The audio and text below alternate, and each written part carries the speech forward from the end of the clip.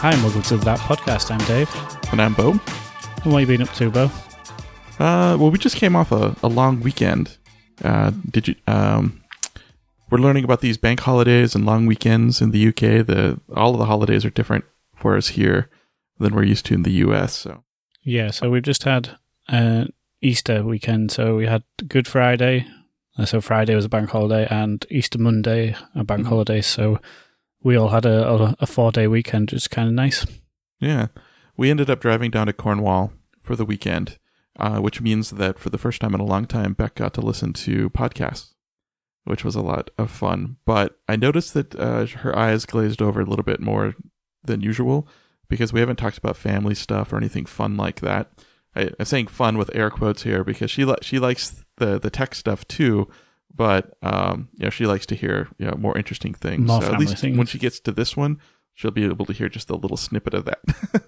Yeah, that's cool. How do you find Cornwall? I haven't been down there for years. In fact, I distinctly remember the last time I was in Cornwall was a family holiday, and did you know the Spice Girls? Yes. So their first single, Wannabe, was like in the charts then, because I remember driving down. It's quite a long drive from where we live, and that song came on the radio about every 20 minutes. And nice. I don't know how long ago that was. I mean, yeah. So this weekend was Radio 1 takeover weekend or something. So we listened to the radio a little bit just because we like listening to Radio 1 just for fun. And we got to hear the Spice Girls. We got to hear Wannabe at one point because people were requesting all sorts of weird things all weekend long. So it did help pass the time a bit. Yeah. Yeah. And Luke rather liked that song, which was a little... He also liked In Sync. Someone asked for Bye Bye Bye. Right. So he's like, I like this song. And we're like, okay. That was awesome. But yeah, it was pretty fun. We Beck did a little bit of research beforehand, and so she figured out where we were going to go, and she told me about it, but I hadn't been able to look it up a whole lot. It was a little fishing village called Mevagissey or something along those lines, and it was awesome. There was this little harbor. Luke got to learn about tides, and so we went down some days and the beach was there, some days it wasn't. And by beach, I mean there were like steps down into the water just because it was a harbor. And sometimes, the steps were visible. Sometimes they weren't. So, yeah, it was a lot of fun. It was pretty rainy. I've been told that the Easter 4-day weekend in the UK is usually pretty crummy just because it's rainy and cold and hasn't quite started to become spring or summer yet. But, yeah. So there's 2 bank holidays next month. No, not in April, in May. And those weekends are usually a bit better. There's May Day bank holiday and I want to say Whit weekend, but I can't remember what it's called at the end of May. Nice. Well, we actually have my mom and my sister are coming to visit that weekend, so we have a bunch of things planned. So I'm aware of that one because also Luke's enrolled in school now. So, yeah, of course, yeah. Yeah, so he's going to be starting school, which is going to be a huge change for us. That's coming way too soon for Beck. It's a good 6 months before he would have started in the U.S. So we're getting ready for that. But now we're also like, well, we can't just leave whenever we want to anymore. We have to actually wait for school to be out and whatever. So it just so happened that they were already planning on coming on that weekend, and we're like, oh no, we have to take them out of school already or whatever. But it was already going to work out nicely because it was already sort of a 3-day weekend. So yeah, it's really weird taking kids out of school. So nowadays, a lot of people in the past have always maybe taken the kids out of school a week before the sort of summer holidays or something to go away on holiday because holidays are so much more expensive during the school holidays because supply and demand. And yeah. So now a lot of the schools actually charge fines. So if you take your child out of school, to do something like that, you get fined. And it's quite interesting because a lot of people get outraged by it and direct their anger at the teachers when it's not really the teachers who are doing it. It's the local government or the academy that is doing it. But also, these sort of legalities are quite interesting because legally, your school, I think your child has got to go to school and reach a certain level of attendance, but I don't really know what that level of attendance is. Now, Evie hasn't missed. She started school in September and hasn't actually missed a single day of school yet through illness or anything. So her attendance level is currently 100%. So if I were to take her out of school for a week for us to go on holiday, that would only drop her attendance a few percent points maybe, which would still probably keep her above some of any kid who's had more than 5 days off sick would have worse attendance than Evie still. Right. So would they be allowed to fine me? I don't know. Does that make, if you see what I mean?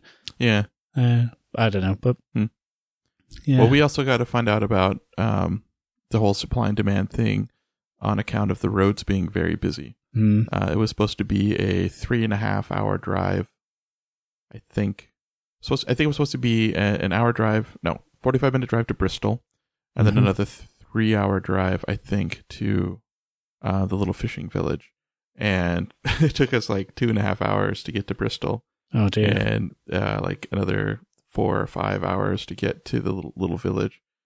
So yeah, but we were like, we didn't expect there to be any sort of like traffic in the UK for some reason because we've never experienced it. But apparently the travel is really horrible, or the roads are really horrible anytime there's these big vacation days because that's the only time people can go, really. Yeah, definitely. And you're heading towards a nice spot, so it's kind of going to happen. Yeah. We didn't really do a lot over the weekend. We visited family and we did a lot of family things together, but nothing really of note, I don't think. Yeah. So, nice. Luke's school. One thing I noticed, I saw someone, I saw Beck had put a photo of his uniform on Facebook.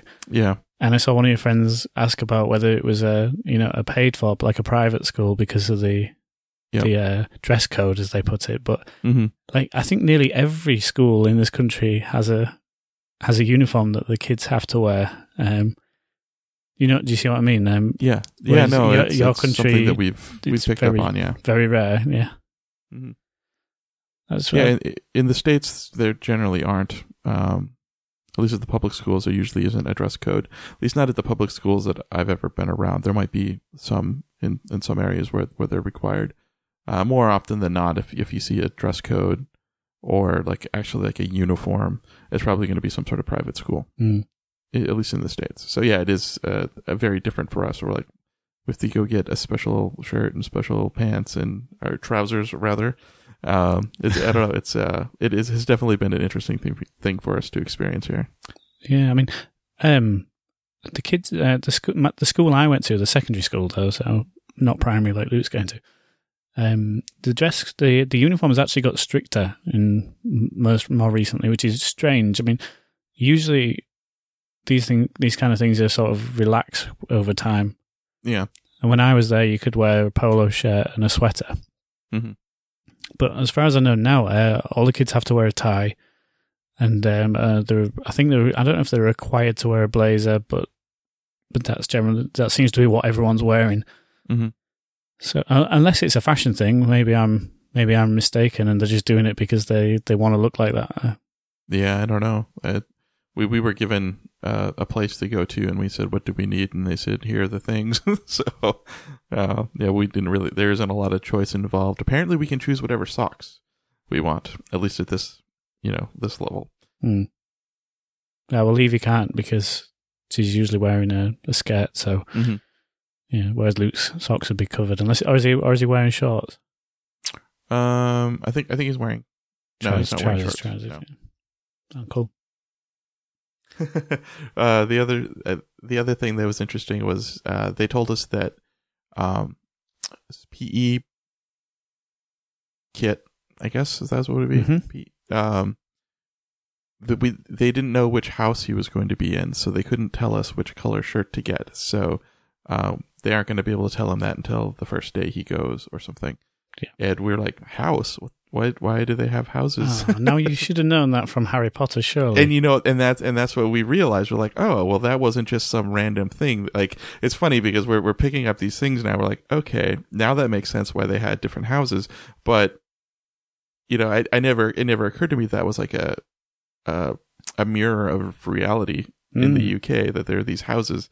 So we did make that connection, but immediately, like, the first thing we thought was, what houses are there? Like, we don't understand why do they have to be in houses? So can you shed some light on that? I don't really know the history or anything. I do know that I can't remember the name of my house, but green was our colour. I don't even, to be honest, I'm a bad dad. I don't know which house Evie is in. I know the 4 houses are elements, so earth, water, wind, and fire.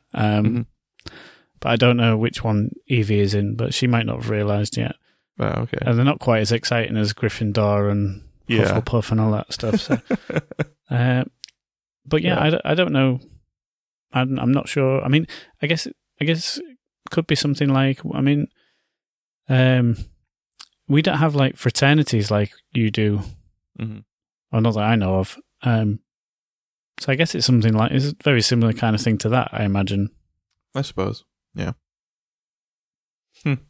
Yeah. So we're looking forward to all sorts of interesting things starting, I guess, in a week and a half now. So yeah, I actually got to go to Evie's school a couple of weeks ago. They have these things called share mornings where the parent, I say parent, it doesn't have to be a parent. It can be anybody who's sort of special in the child's life. So it can be a brother, parent, grandparent, guardian, whoever is close by and can actually make it, because obviously it's quite difficult for some people to get away from work and whatnot.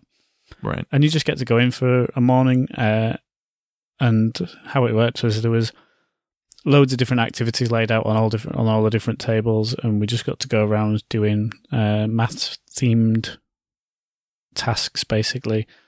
We had to make repeating patterns, we had to do line of symmetry things, that kind of thing. It was kind of cool. But Evie got a bit... And she got frustrated with me at one point.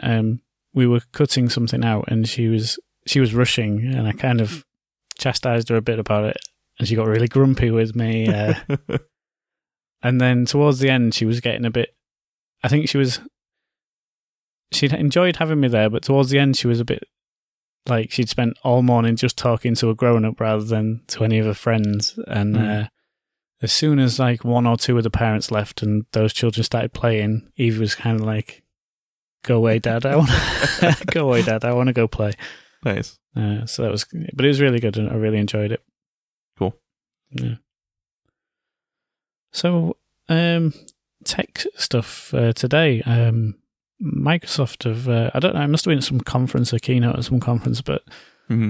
Coming soon in Windows 10, you're going to be able to run Linux binaries, Ubuntu Linux binaries in Windows. I'm pretty sure the demos people have been showing were Bash, obviously, and then using Aptitude, apt-get install, Emacs, Redis I've seen. It seems incredible. It almost seems like it's an April Fool's Day thing, 2 days early or a day early. Yeah. 2 days early, right? Yeah. But I thought it was quite very newsworthy, and I think it's a very cool thing, to happen, really. I mean... Yeah, so do you know more about it? All I've read is a blog post. I sort of skim-read a blog on Scott Hanselman's site, and that's it. But I mean, from my point of view, I kind of like... I'm wondering what's that going to do about... I think OS X almost feels like it's almost a bit left behind in that respect now, to me. I don't know. We'll have to see. I'll have to see how it actually works in practice rather than just demos and people showing it off. But we'll see. It's not a VM. It's not Docker. It's not anything. It's just natively running these things, which sounds awesome. Yeah, it sounds awesome, but it also sounds confusing. I'm sure there's some awesome technology behind there to figure out how that works. Canonical, who back Ubuntu, partnered with Microsoft on it. So some magic, I guess. Yeah. Something else I saw today. I'm just doing little things because that's all I've got. HelpSpot, which we mentioned. I think we mentioned 1 or 2 shows ago. Or Userscape, the company with Ian Landsman, Chris Fidow, Eric Barnes, and other people. They've launched a little product today, it's just a little website really called HelpSpot Vault, and it's a really basic site. It's for sharing things like usernames and passwords temporarily. So rather than their use case is customer support. So rather than asking one of your customers to email you a username and password for something, which they more than willingly do most of the time, unfortunately, and it getting preserved in both the email our clients and the help desk ticketing software forever. It's a simple site that takes some input like the username, the password, and creates a URL that expires after a user-defined amount of time. It encrypts in the browser using that JavaScript library from Keybase. And then I assume that they're encrypting on the back end as well, just to be belt and braces. But I just thought it was quite cool, a cool little utility. To be honest, I use Keybase to encrypt stuff, and it's such a pain, if I'm honest. Like, I'm usually sending passwords or SSH keys that we use, like the ones we use as like the main key for our Amazon stuff. And I usually I drop into Keybase and I can't remember how to do it. Almost every single time I try and do it, I can't remember how to do it. And then I'm always looking at it thinking, have I done this right? Or am I going to send, just a garbled amount of text over Slack or whatever to our contractor? So it looks quite promising now. I don't know whether you can trust it. I mean, I guess I won't trust it with something like SSH keys for our servers, but for the one-off type things, maybe if you're doing IT support for your mum and dad or your grandmas or things like that, then it might be quite useful. So check it out. I'll put a link in the show notes. Nice. Oh, that's speaking of that, just my grandma, to be completely fair to her, she's much better at this stuff than a lot of elderly ladies. But she uses the iPad a little bit. And my cousin Nick lives in London now, so I don't see her as much, but he does send her messages and send her pictures for her to look at on her iPad. And he'd recently run a half marathon, and he'd sent a picture of him at the finish line. And bless her, I think he must have done it on iMessage, so that comes up like an SMS on the iPad there. And my grandma sort of had an elderly moment where she forgot that she could tap on the thumbnail of the image to see it enlarged, but she couldn't quite make out what she was really looking at. So she actually went and got a magnifying glass and held it to the iPad to get a better look at this thumbnail image. Bless her. And at least she admitted it to us afterwards, but I thought it was kind of funny. That's awesome. So how about you? What have you been up to? Or more of what have you been up to? Yeah, well, this week, something really not fun happened yesterday. I got caught in one of those rabbit holes that you really didn't need to go down, and the further you went, the closer you thought you got. So you want that extra, 15 minutes, 20 minutes. Next thing you know, you spent half a day on something that really wasn't important.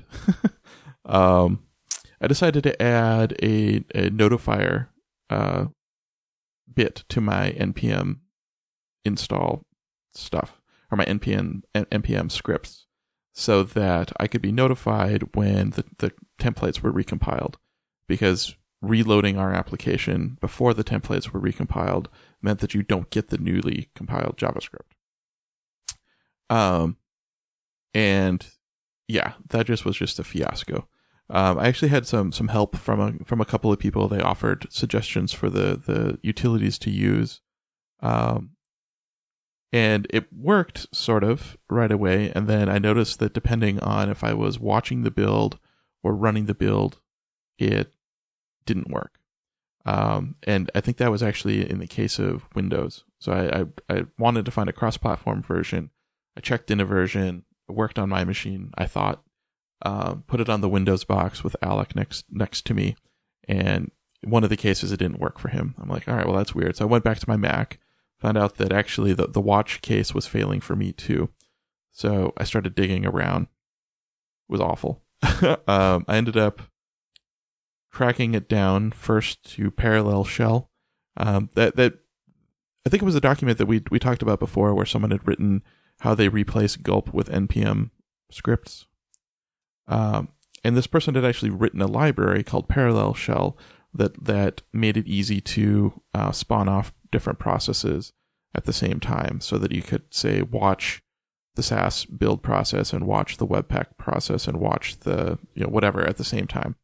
And that was failing.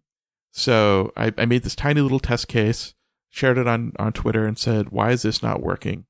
Do you remember Andrew Smith? I think we met him at Manchester. So yes, Silent Works. Yes. Yeah. He was nice enough to help me with some things. He's like, yeah, I'm using the exact same setup and it works for me.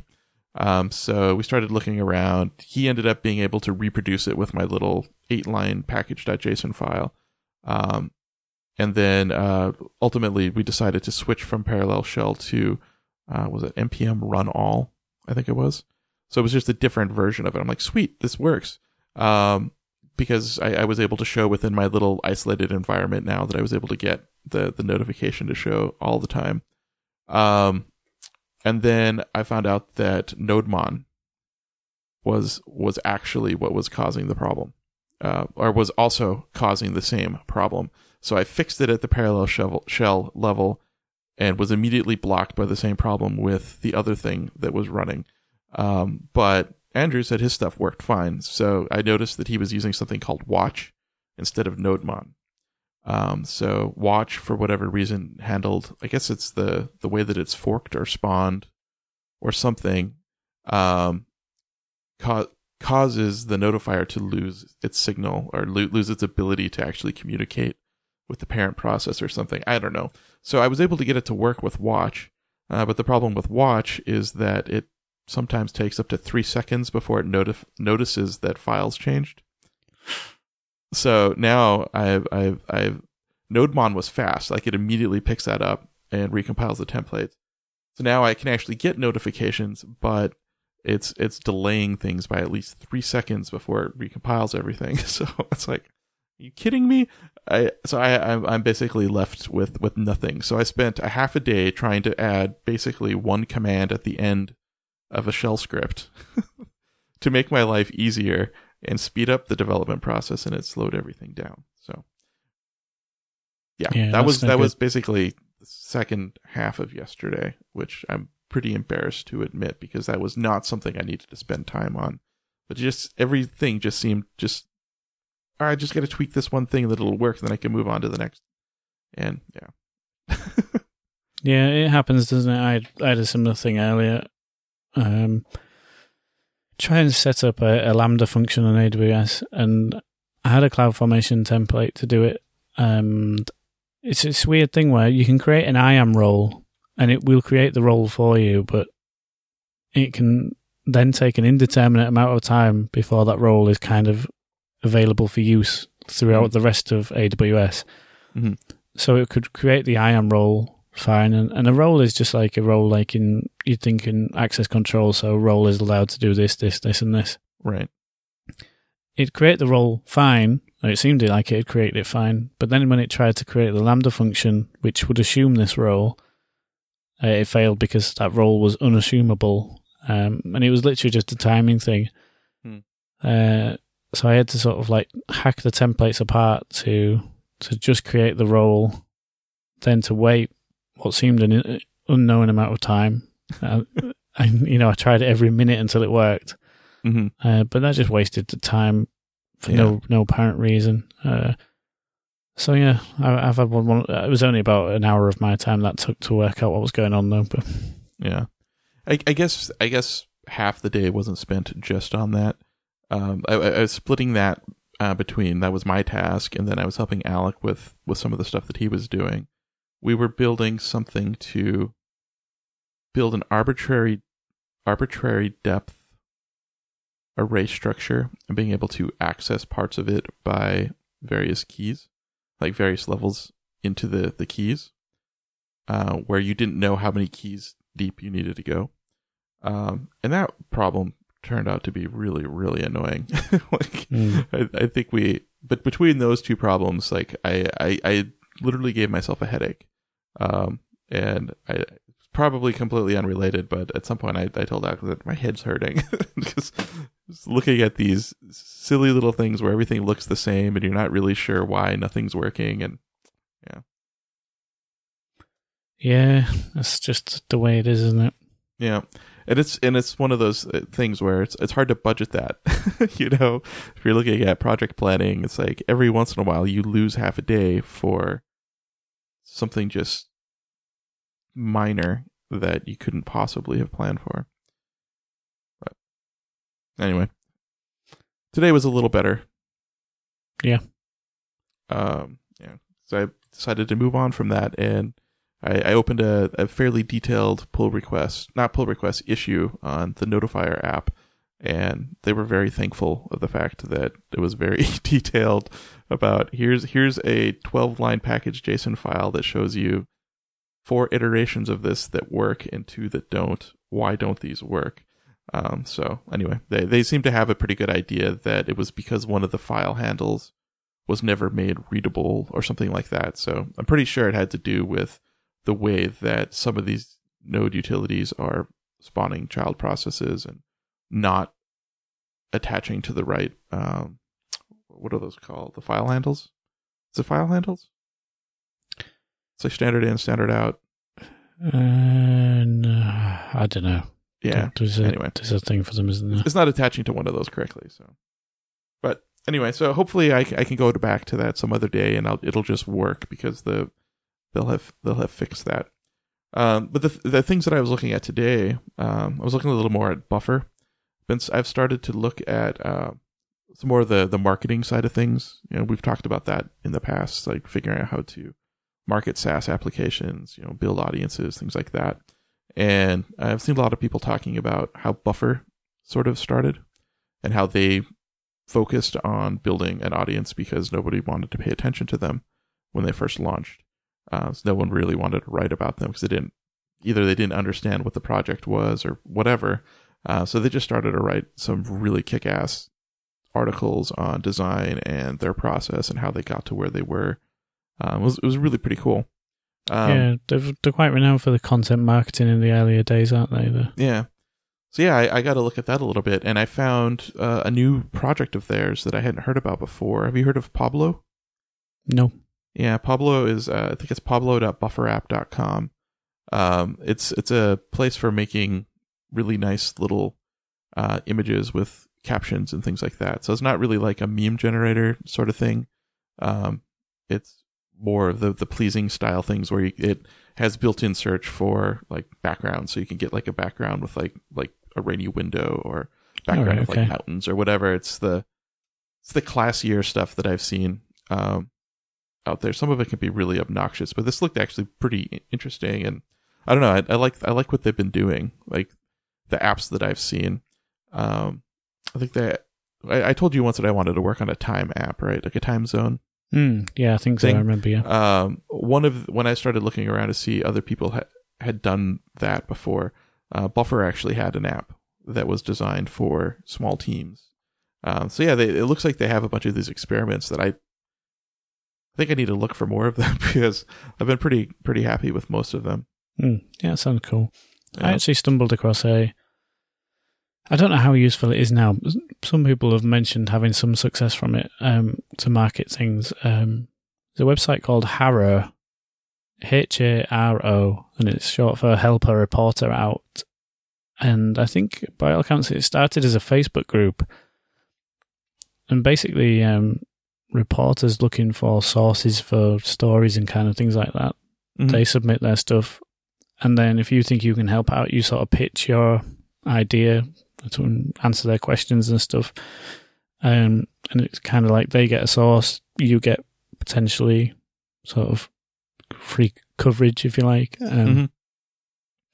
So I signed up, and it's free to sign up, and basically you're going to get 3 emails a day with the big list of these sort of request for informations. And I don't know. I mean, there's a couple on continuous delivery, which I probably wouldn't be able to answer, but I was like, oh, so there actually might be some things here that at least relate to me, or at least I can relate to. And yeah, I thought it was quite an interesting source. Apparently you've got to be quick. You've got to be able to, throw out some content ready for them. Because obviously they're trying to get their articles or whatever it is out and stuff, but quite an interesting little thing. I'll put a link to it in the show notes. Nice, cool. So, news services, I have a gripe, or a rant, or a rage. I'm not sure exactly what I want to do with this. Founder dating. Oh, yeah. Yeah. So I've seen some like viral, like user inflating number type things before, and I usually can see them coming a mile away, and they're usually just implemented really poorly. But founder dating was very, very, I don't know, it felt legitimate. Like when you received the email from me, air quotes, did it feel to you like I actually wrote it, or did it seem like legitimate, like I really wanted you to vouch for me? It seemed, the legitimacy came that I know it's the kind of thing you might be interested in, and the legitimacy came that it said that you'd signed up and you wanted me to vouch for you, which wasn't really the case, was it? No. I mean, I think it was, because I chose a couple of people to vouch for me, and the reason that I emailed you immediately afterwards was I want to see if you get the same email I got, because at no point during that process did I say I wanted an account or that I wanted to be vouched for or anything along those lines. And I sort of went through the process because, like you, the person who invited me or asked me to vouch for them, it seemed like something they might want to do. And it turns out they did. They actually signed up for it intentionally. They had actually wanted people to vouch for them to get them into the service. I don't think any of the people that I actually asked to vouch for me did. And I got an acceptance email today, a day and a half later after not being vouched, I'm sure. So it's kind of a scam, but it's the way that people like to do these viral things. Sign up, share with your friends, and we'll get you in the list earlier, right? That makes sense. This just felt really awful to me because it wasn't just signing up and saying, yeah, this is me. I'm authenticating with LinkedIn. That's what the email made it seem like. If I authenticate with LinkedIn, I can vouch for them to say that they've done what they've said and then be done with it. Yeah. Instead, there was like 10 pages worth of questions asking about what kind of skills I have, why I want to found, what kind of things am I willing to work on. It was really weird. I don't know how far into the process you got before you bailed on it. I just, at a certain point, I have to see this through just to see how horrible this is. Well, I started and then I got the email from you. Yeah. And sort of stopped.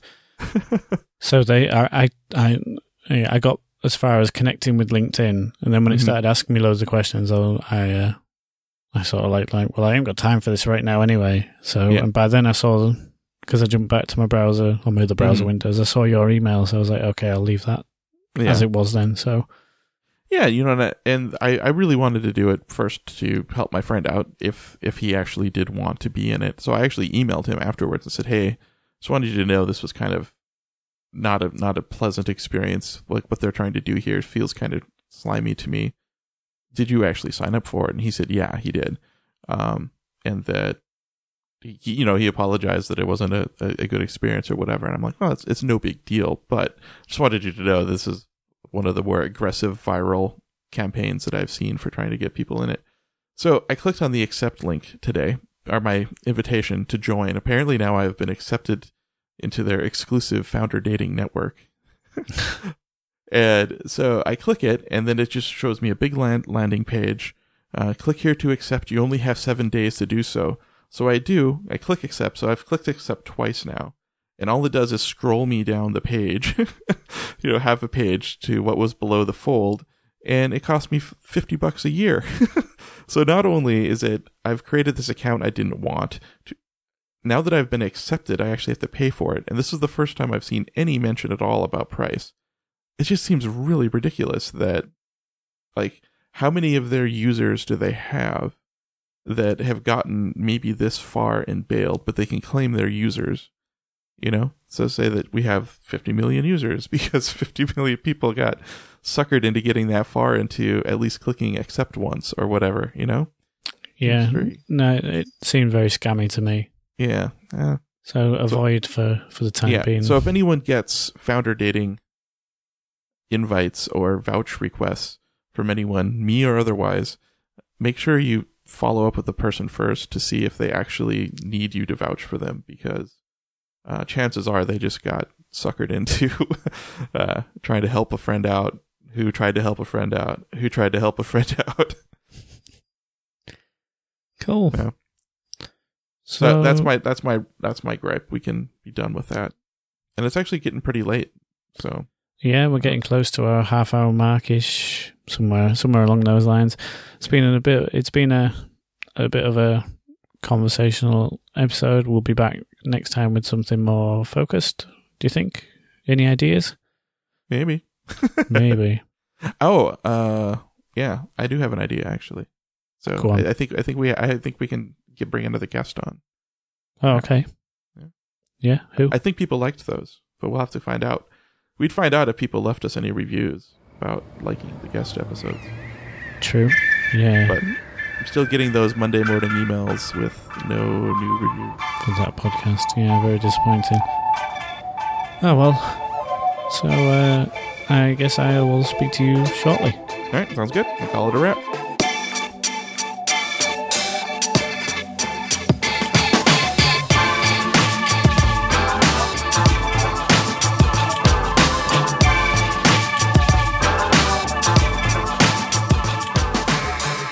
You've been listening to That Podcast with Beau and Dave. You can find Beau on Twitter and Google Plus at Beau Simonson and Dave on Twitter at Dave Development.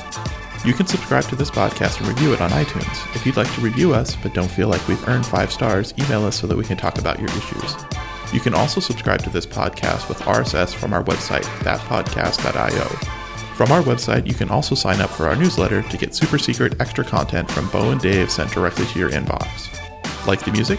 You can thank Grillo for allowing us to sample the track Dust Kingdom for our intro and outro. You can find Dust Kingdom and other tracks by Grillo at grillo.bandcamp.com, spelled Grillo.